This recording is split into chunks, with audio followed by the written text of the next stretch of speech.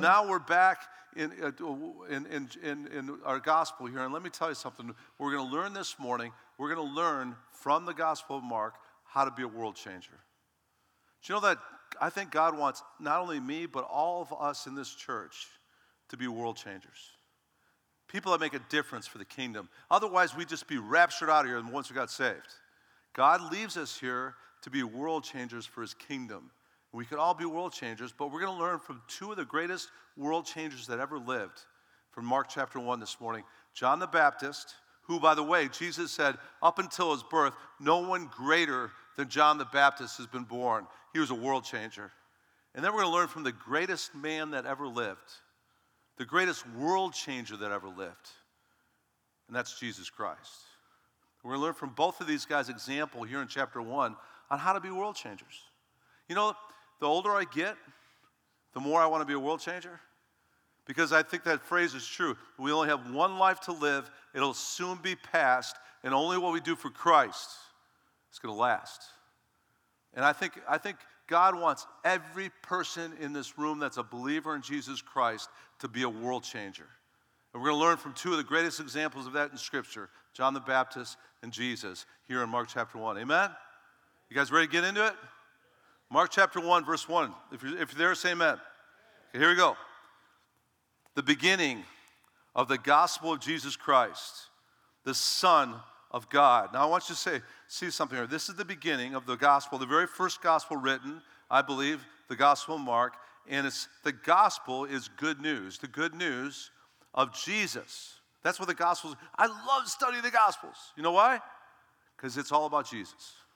It's all about his story. You know what history is? History to me is his story. And that's what the gospel is. It's awesome. It's the good news of Jesus Christ. And also, it's interesting, Jesus Christ is, oftentimes you think that's his name. No, it's not. Jesus is his name, which means Jehovah is salvation. Jesus, Jehovah is salvation. But his title is Christ. It's the anointed one. It's the Messiah, the Mashiach. It's the Savior of the world. That's what Christ means. Christ means the anointed one, the Messiah. It's not his name, it's his title. And he is the Son of God. He's deity. And as it is written in Isaiah the prophet, behold, I send my messenger before your face, who will prepare your way. The voice of one crying in the wilderness, make ready the way of the Lord, make his path straight. Now these are two verses, Malachi 3:1 and also Isaiah 43, and they're Old Testament scriptures talking about this one who's going to be in the spirit of Elijah that's going to come before Christ and prepare the way. And that's what John the Baptist did. He prepared the way. And interesting, there's some analogy there because what happened in that culture at the time, before a king would come to a city, there'd be somebody who would prepare the way for that king. And they'd come in as the messenger into the city saying, the king is coming, the king is coming. And they'd prepare the way. And then they'd also prepare the way by getting the paths for the king ready. They would do road repair because the king would come in his chariot. He'd come in with his horses, and they didn't want things not to be smooth for the king, so they prepare the road. See what John the Baptist did? He declared, the messenger, the king is coming, and then he prepared the way. Now, how did he prepare the way? By people's hearts being right. It says, John the Baptist appeared in the wilderness, preaching a baptism of repentance for the forgiveness of sins, and all the country of Judea were going out to him, all the country, it says, and all the people of Jerusalem, and they were being baptized by him in the Jordan River, confessing their sins. Now, you need to understand, there was a period of silence before John the Baptist. For 400 years, there was no prophet. The heavens went silent. There was no prophetic voice of God for 400 years. And all of a sudden, this prophet arises, and he's anointed. And the voice of God is being heard in Israel again. And the people were coming out in droves. Whole regions. We're told by some historians that John, for a period of months, was baptizing out there by the Jordan 1,000 people a day. We just baptized 50 people. I'm going, boy, that was a lot of people. Can you imagine 1,000 people a day being baptized? Amazing. And the voice of God was being heard again. And they were confessing their sins. And notice verse 6. And John was clothed with camel's hair and wore a leather belt around his waist. And his diet was locusts and wild honey. And he was preaching, and he was saying, after me one is coming who is mightier than I am, and I'm not fit to stoop down and untie the thong of his sandals. I baptize you with water, John said, but he'll baptize you with what? The Holy Spirit. Now, I want you to see a few things here from John that we're going to learn this morning about being a world changer. First thing you got to see. You've got to see this.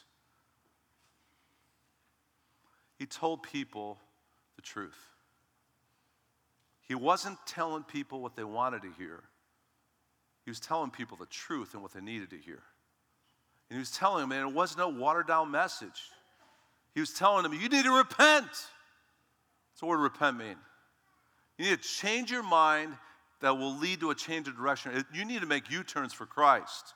He said, you're going the wrong way, Israel. You're going the wrong way, people. Repent. And I tell you what, church, that's in dire need in our culture today. In this cancel culture we're in right now, in this politically correct environment, the church and Christians, we can't water down the truth of God's word to be politically correct. We got to be people that are telling people the truth. Because only the truth is going to set people free. Only the truth is going to save people. Only the truth is going to get people to repent and start confessing their sins. And only the truth is going to get this nation back to where it needs to be. It's not about politics. It's not about government. It's not about politicians. It's about Jesus. And only the repentance and coming to Christ is going to save this country. Amen? Amen. And we got to tell people the truth, man, even though it's hard sometimes. I'm so grateful for the guy that told me the truth.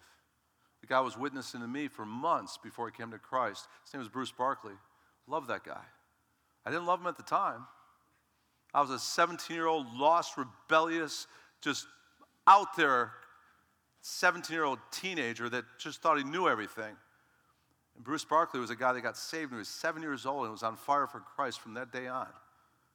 I'm so glad that he took me on for 6 months. He walked home with me from school every day after school, purposely. After gymnastics practice, we were on the same team, and he'd walk home just with me. I couldn't stand him for a whole season at that time, though, because the guy was so, he'd tell me the truth. And it drove me nuts because he was one of those guys, he demanded respect because he was an All-American gymnast. He was probably about almost an All-American tennis player, very athletic, and he was cool. And he wasn't telling me what I wanted to hear. And man, it ticked me off because I could not listen to this guy because I respected him so much. But at the same time, he was telling me things like, hey, John, you keep living the way you're living, and if you don't receive Christ and something happens to you, you're going to go to hell. I'm going, you crazy. I'm a good person. I'm nice to people. He goes, you're not a good person. You're a sinner in need of a Savior. I'm going, oh, look at this, Barbs. And then finally, I remember one day we were walking home from school, and I said, Bruce, listen, quit telling me about this gospel and about Jesus Christ because I'm fine. I'm okay, you're okay, we're all okay. There's a book about that right now. We're all okay. Read the book, Bruce. And he looked me right in the eye. I'll never forget. He looked me right in the eye. He said, you say you're a Christian, John, but you wouldn't be living the way you're living if you were really saved. You need to get saved. And man, that made me mad. You know why it made me mad? Because it was truth. And he was exactly right, and my soul resonated with that truth because even though I didn't like it, it was true.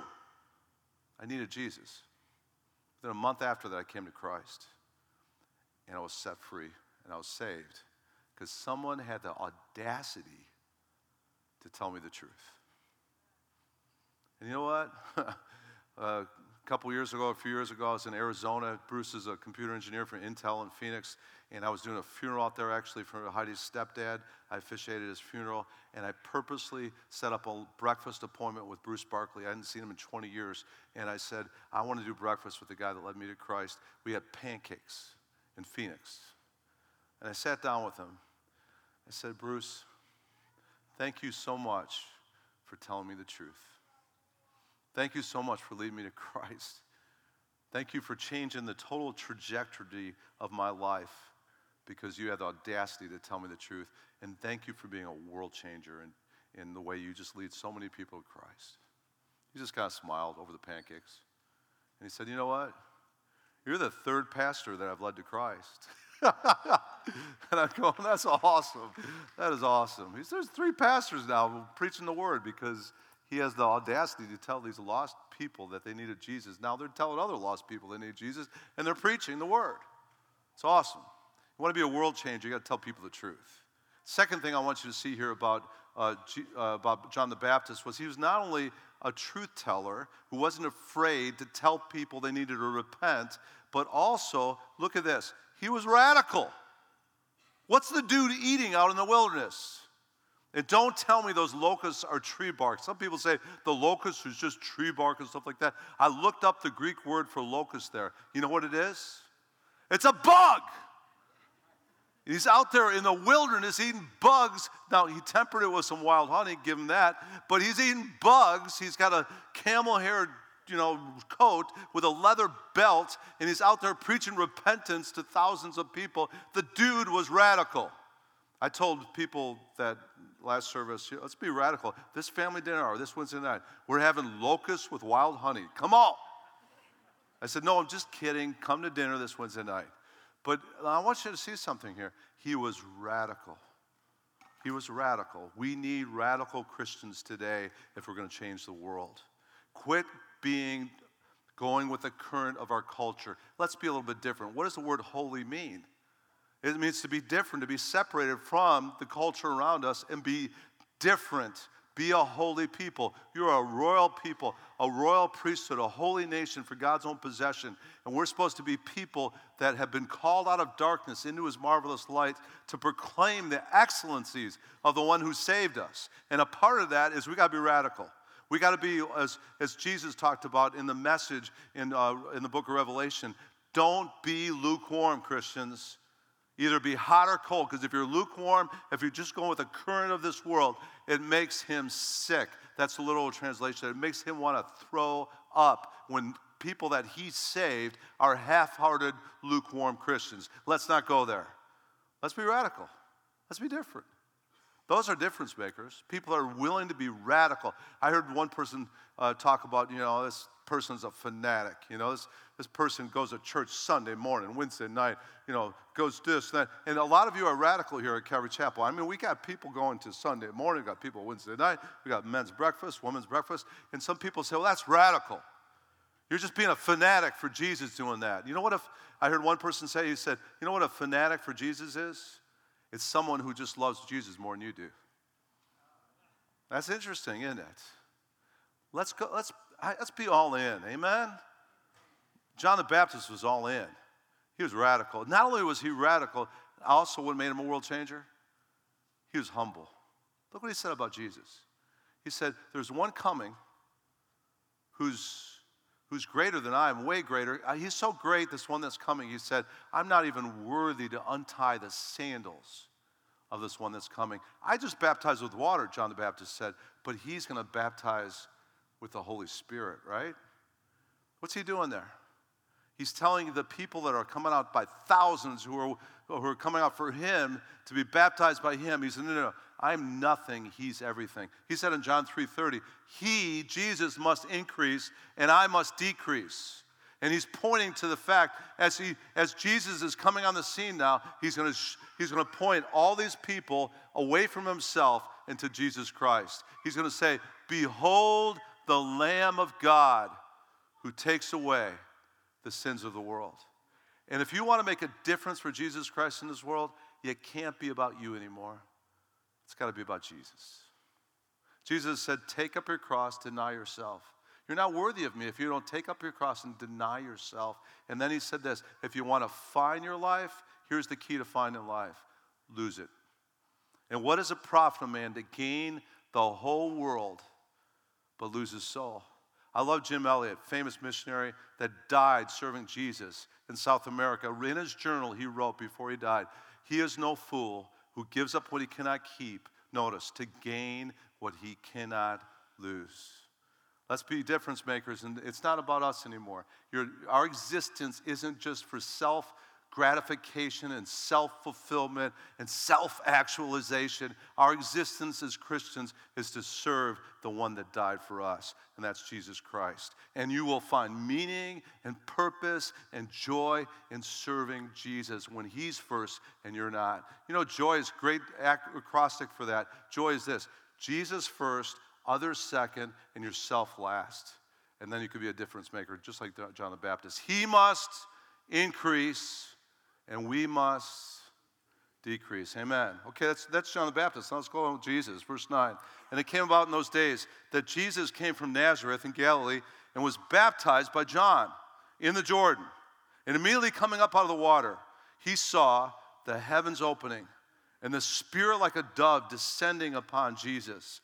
And a voice came out of the heavens saying, "Thou art my beloved Son. In thee I am" what?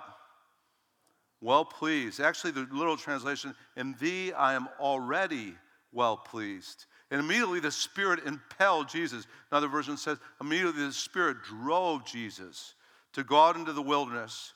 And he was in the wilderness 40 days, being tempted by Satan. And he was with the wild beasts, and the angels were ministering to him. That's interesting. It says there that Jesus, after he's baptized, he goes out to the wilderness for 40 days, and he's in a spiritual war with Satan. We know from the Gospel of Matthew, there's actually, Satan was twisting God's word, trying to get Jesus to sin and do wrong things in this attack upon Jesus Christ. And he said a number of things to Jesus. He said, hey, since, or literally translated, if you're the Son of God, he said, but literally translated, since you're the Son of God, do this, do this, do this. Since you're the Son of God, turn these rocks into bread because you've been fasting for 40 days. And Jesus said, hey, man doesn't live by bread alone, but by every word that proceeds from the mouth of God. Hey, since you're the Son of God, take yourself up to the pinnacle of the temple and jump off. And he said, no. The Word of God says he countered the twisting of God's word with God's word. And he said, hey, no. The Word of God also says, don't put the Lord your God to the test. Hey, since you're the Son of God, do this. I'll show you all the kings of the world. And if you bow down to me, he said, I'll give you all these kingdoms. He said, no. The Bible also says, Jesus, it is written. He said, you only worship the Lord your God only. I'm not going to worship you. He confronted the temptations of Satan with the Word of God.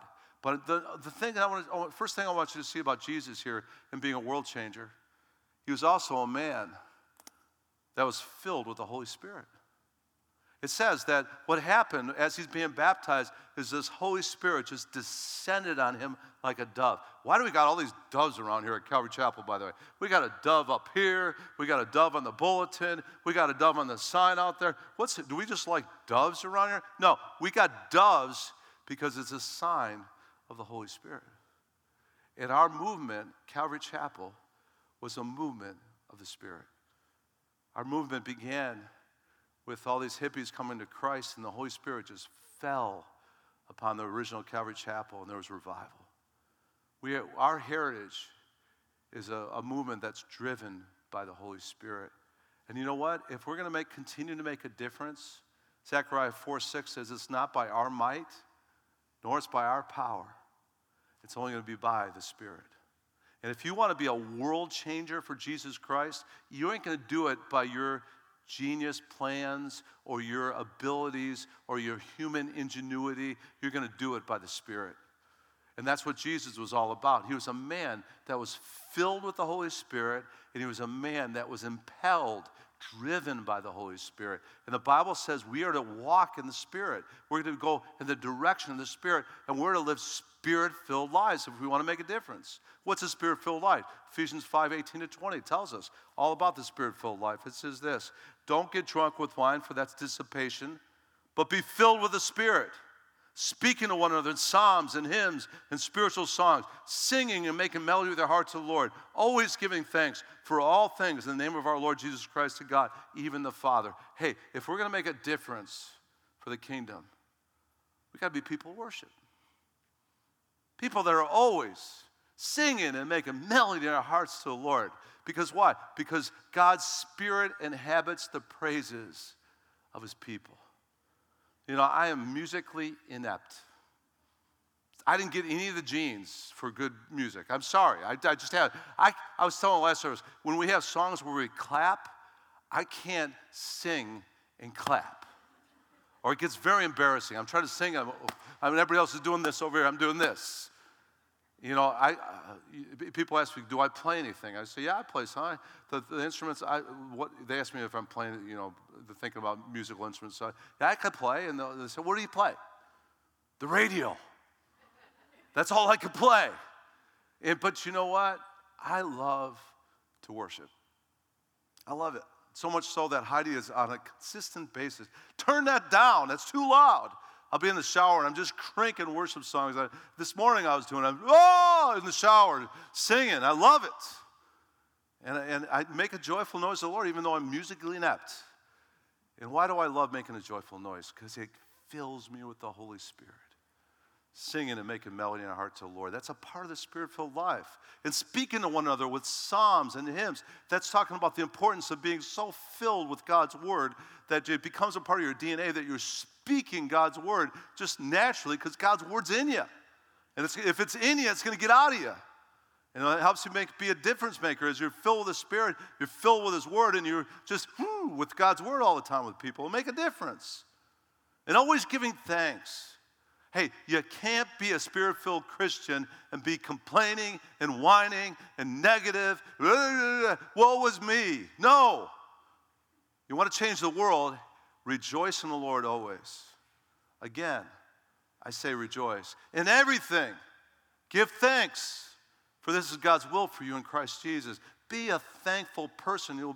That's a part of the Spirit-filled life. And you know what? It makes a difference.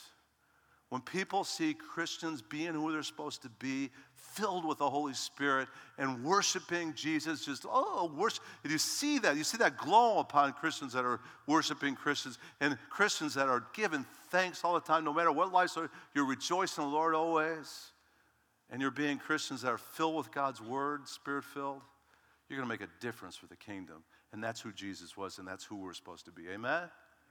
Let's go on now with Jesus and our example we're looking to. And it says, and after John had been taken into custody, Jesus came into Galilee preaching the gospel of God. And he was saying, the time is fulfilled. The kingdom of God is at hand. Repent. Same message as John the Baptist. He's telling people the truth. The truth is, you need to repent. Repent, Jesus says. Interesting. Same exact message as John the Baptist. And believe in the gospel. And as he was going along by the Sea of Galilee, he saw Simon and Andrew, the brother of Simon, casting a net in the sea, for they were fishermen. And Jesus said to them, follow me. And what did he say? I will make you become what? There it is, fishers of men. And they immediately left their nets and followed him. And going out a little further, he saw James, the son of Zebedee, and he saw John, his brother, who were also in the boat, mending their nets. And immediately he called them. Notice they left their father Zebedee in the boat with hired servants and went away to follow Jesus. That's amazing. They left their professions. I mean, even James and John, who probably was a part of their father Zebedee, probably had a very successful fishing business to the point that their father had hired servants on the boat. That's a successful business right there. And they left it all to follow Jesus. And then I want you to see something here too. It says this, that as Jesus was calling these guys, he said, guys, follow me. And I'm going to change your profession from catching fish, physical fish, to catching men through what we're going to do. Interesting. That's the next thing we learn from Jesus, is he reproduced himself spiritually through discipleship. And he was a reproducer of Christianity in other people's lives. And I'm telling you, church, if we are doing what we're supposed to do, and we're going to not only be telling people the truth, we're not only going to be radical, but we're also going to be people that get other people to come to Christ. We fish for them. And as we fish for them, we bring them to Christ, because a part of following Christ is being fishers of men. The two go together. Jesus says, if you follow me, you will become fishers of men. Now, interesting thing here too, is a little side note, 7 of Jesus' main disciples were fishermen. I think I would have picked some scholars. I would have picked some people that were well educated. I would have picked some people that just didn't catch fish for a living. Why did he pick fishermen? Because fishermen, they persevere until they catch something. Fishermen are often patient on waiting for those fish. Fishermen, especially in this culture, knew how to work with other people in catching the fish. Fishermen would keep fishing until they caught fish. And that's what we're supposed to be as disciples of Christ. We're supposed to keep going, keep fishing, keep reaching out, keep throwing the bait out there until we see people come to Christ.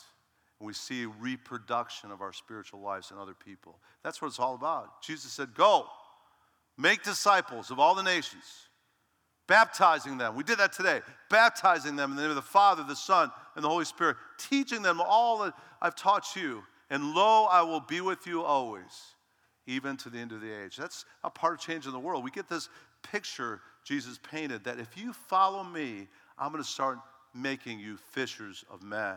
It's part of following Jesus. Interesting. I was watching that series a while back, The Bible. Remember that series they had? Where they went through the entire Bible on TV, and it was actually made by the same guy that makes Shark Tank. And his wife used to be the angel on Touched by an Angel, right? But it was interesting, one of the shows I was watching, it was Peter being called by Jesus out of the fishing business to become a fisher of men. And it was a little bit of liberty what they said is, but after Jesus said to Peter, hey, follow me and I'll make you fishers of men, Peter didn't quite understand it in the TV show. So he said, well, what are we going to be doing as fishers of men?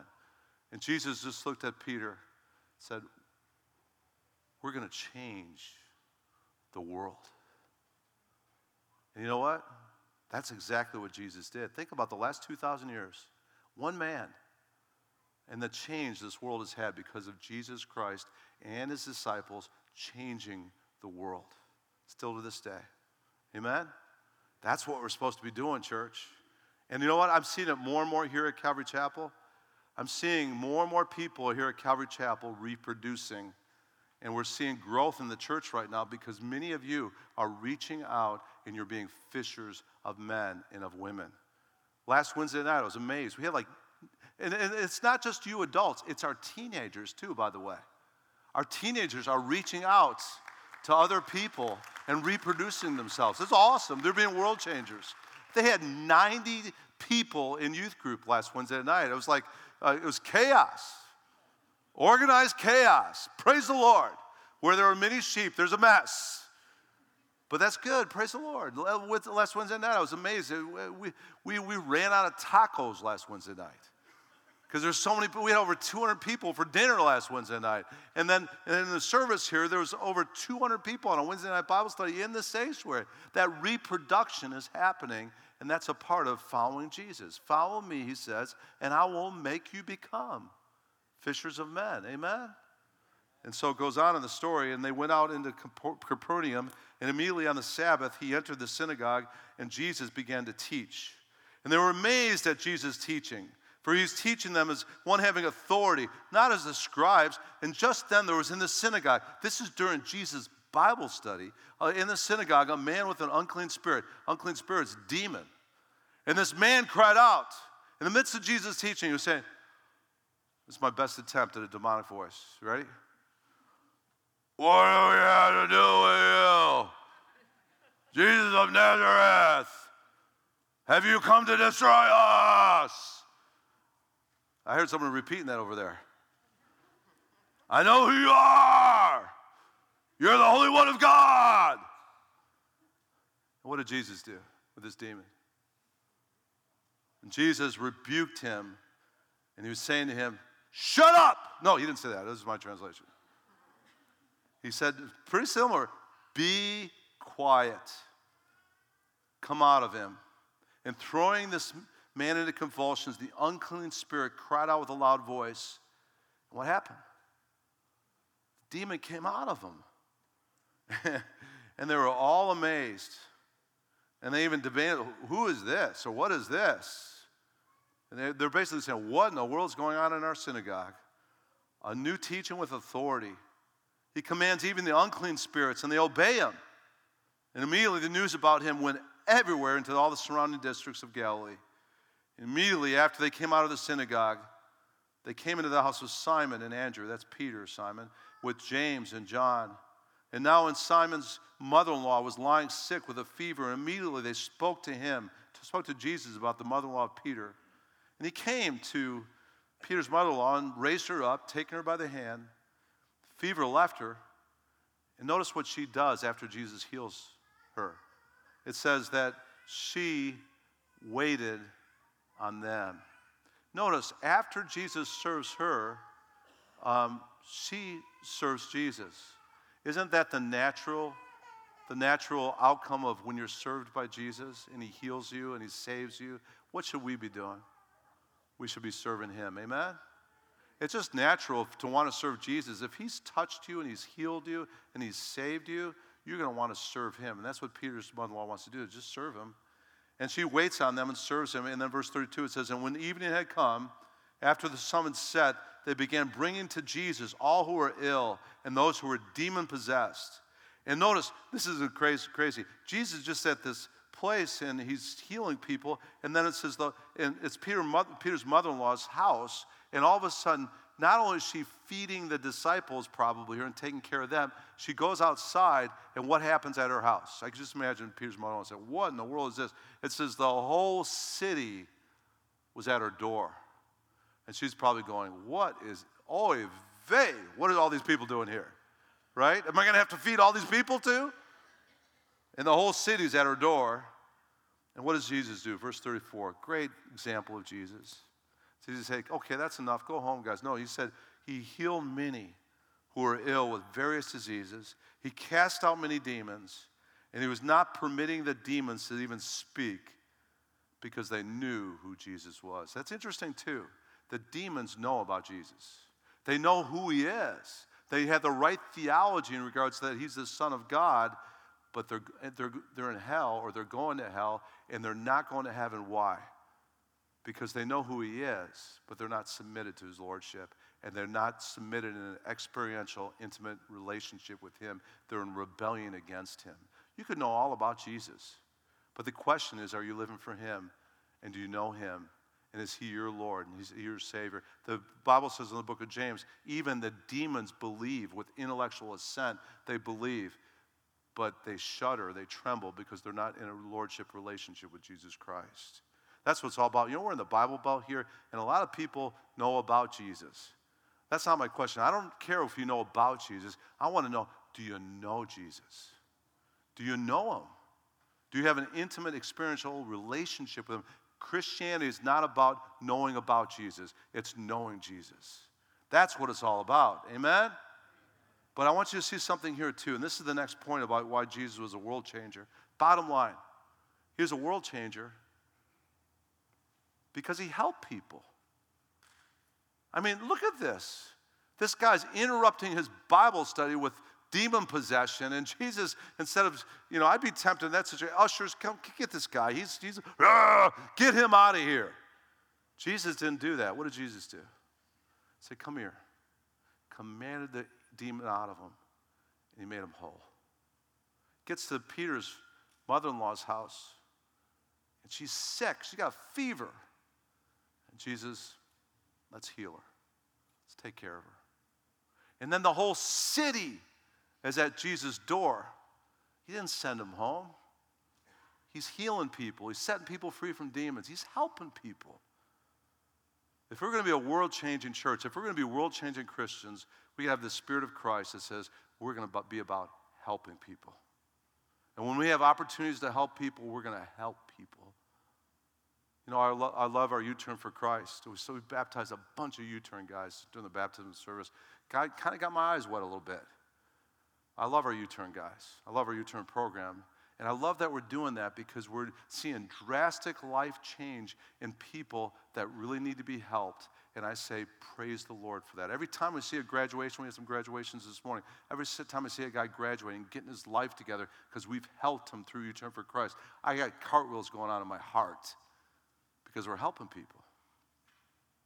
I love our food pantry. Although it's chaos in our office a lot of times on Tuesdays and Thursdays because they come right to our foyer and we're just giving free food out to anybody that comes on Tuesday and Thursday.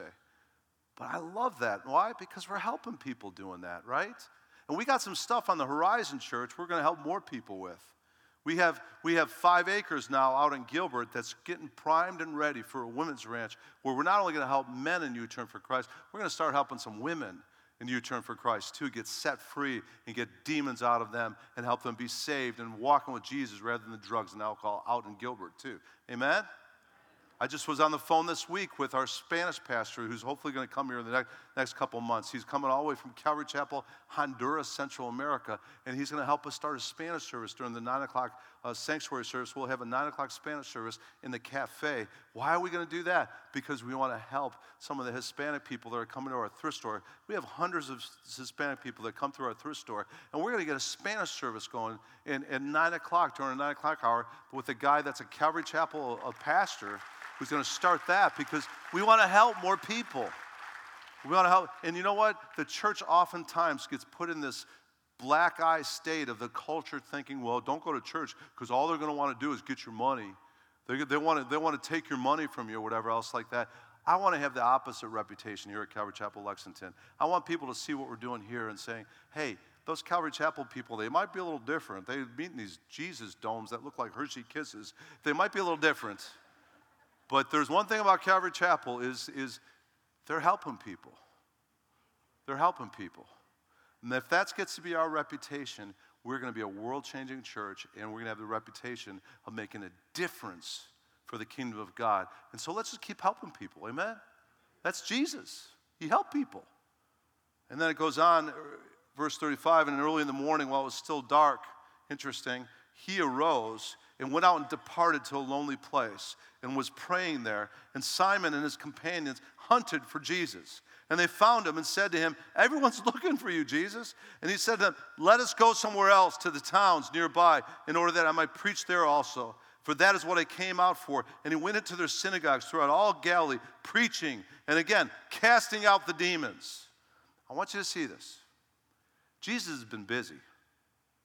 I mean, the day before this day, he had spent teaching in the synagogue, casting out a demon with a guy with an unclean spirit, then going to Peter's mother-in-law's house and healing her from this bad fever. And then the whole city showed up at the door of Jesus. And knowing Jesus, he didn't just, I'll spend a couple minutes praying for these. He probably spent into the wee hours of the morning praying for these people, all midnight or whatever else, praying and casting out demons, everything else. And then what does he do the next day? Next day, while it's still dark, probably sometime between 3 o'clock till 6 in the morning, still dark outside, Jesus goes to a lonely place. What does he do? He prays. It's convicting to me because I have a quiet time just about every morning. I read my word first thing before I do anything usually, and I pray, but oftentimes I'm busy, I got stuff going on, I didn't wake up early enough, and I'm rushing, and I'm getting through this time, and I don't prioritize enough. Just sitting alone, maybe even early enough where it's dark, solitary place, just praying enough. And I know when I work, but when I pray, God works. And the prayers of righteous people are powerful and effective. And you know what? The world's not going to be changed by our work. The world's going to be changed by us as Christians being on our knees. That's what moves the world. Prayer. And I was challenged this week. I got to get back to prioritizing prayer more in my life. And when I start my day taking my time, not rushing through my quiet time, but taking my time praying, my whole day is more productive and it's more blessed by God because I begin the day in the Spirit that way. Does anybody else resonate with that besides me? Let's get back to prioritizing that time in the morning more, or maybe even at nighttime before we go to bed, of just spending time in solitary places alone, seeking God's face, because that's where the blessing's at, and that's where the power's at. And private prayer leads to public power. And we have a saying around here, prayer changes things. Amen? Amen. So let's be like Jesus. Part of being a world changer, too, is taken the time to be with the Father in solitary places alone. And listen, church, listen. If Jesus, perfect, without sin, God in the flesh, all throughout the Gospels we see him doing this, prioritized spending time with the Father in prayer.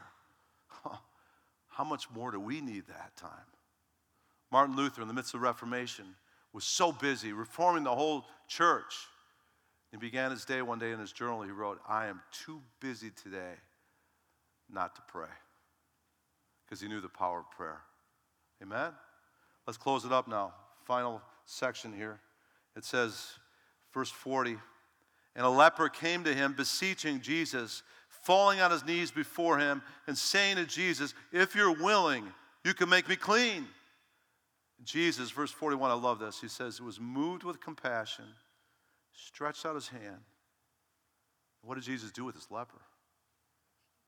Touched him. Wow.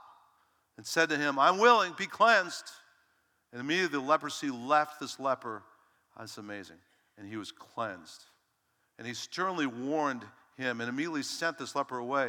And he said to him, "See that you say nothing to anyone, but go show yourself to the priest and offer for your cleansing what Moses commanded for a testimony to them." But he went out and began to proclaim it freely, the leper did, and to spread the news about Jesus to such an extent that Jesus could no longer publicly enter a city, but stayed out in unpopulated areas, and they were coming to Jesus from everywhere. Now, you got to understand leprosy.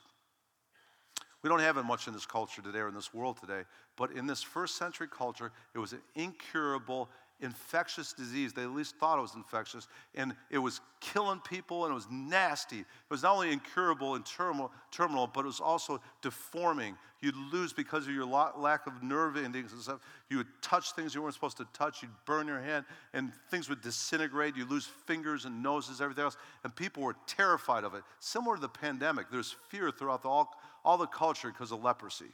And to the point in the Roman Empire, in Jewish cultures, in Jewish towns, they actually started banning anybody that had any kind of leprosy, got banned from that culture. They actually had leper colonies. You had to go outside the city to these leper colonies. And not only that, if you walked around, you had to wear a bell. And whenever you got within a city block of somebody else, you had to cry out, "Unclean! Unclean!" And you had to ring the bell. And listen, families would disown you and send you out to leper colonies and say, wives, parents, everybody say, "We could have nothing to do with you because you're a leper." You couldn't go to the synagogue, you couldn't go to the temple, you couldn't even worship with God's people. You're a leper. And all of a sudden, Jesus comes into this distance or this area of the leper. And the leper says, I can't ring my bell here. I can't separate myself. I've heard this man's a healer. And he cried out to Jesus. He said, "Can you help me?" And Jesus put his mask on and walked away. What did Jesus do? Jesus went, listen to this. He not only healed him, but before he healed him, what did he do? Church, what did he do? He touched him. Oh! Infectious, incurable, terminal disease. He touched him. And he had compassion on him. And then he healed him. It's amazing. That's my Savior. Ooh, I love Jesus. And you know, we've all had leprosy, spiritually. We've had an incurable disease. It's called sin. The wages of sin is death. And 40-some years ago, I was a leper spiritually. I was unclean. I was lost. I was headed for hell quick. Jesus was my rescue story. He reached down from heaven with his hand to touch me. And he healed me. He had compassion on this leper, me. And I was a mess. Dad was an alcoholic, and I was on the way to alcoholism myself. I was a mess. And he had the audacity to touch me. And he healed me. Last thing I want you to see about Jesus here this morning. He's a world changer because he loved the unlovable and he touched the untouchable. And that's what we're supposed to be doing too. You know, some of those people out there that you think are untouchable, oh, I don't want anything to do with them. They're unclean. They swear. Oh, they drink and they're immoral. I'm going to stay away from them. Those are the very people we need to witness to and bring the healing of Jesus to and love into the kingdom of God. That's what Jesus did. He touched the untouchable. And he loved the unlovable. Let's do that too, church. It's our heritage. Not only the Holy Spirit's our heritage with the dove, but our heritage is there was a church called Calvary Chapel, Costa Mesa, the very first Calvary Chapel out in Southern California. And there was all these young people, hippies. 1965 was when the church started. And the whole church as a whole, especially the conservative, Bible-believing churches, wanted nothing to do with this new generation of hippies. Their hair was too long. Their clothes were too weird. Tie-dye shirts. Their clothes were too weird. That a lot of them didn't even wear shoes. And their music was, guitars and drums. And there was a church called Calvary Chapel that said, we're going to pray for these hippies. And not only are we going to pray for them, we're going to love them. And not only are we going to love them, we're going to invite them to our church. And not only are we going to invite them to our church, but we're going to start even having some of their kind of music with guitars.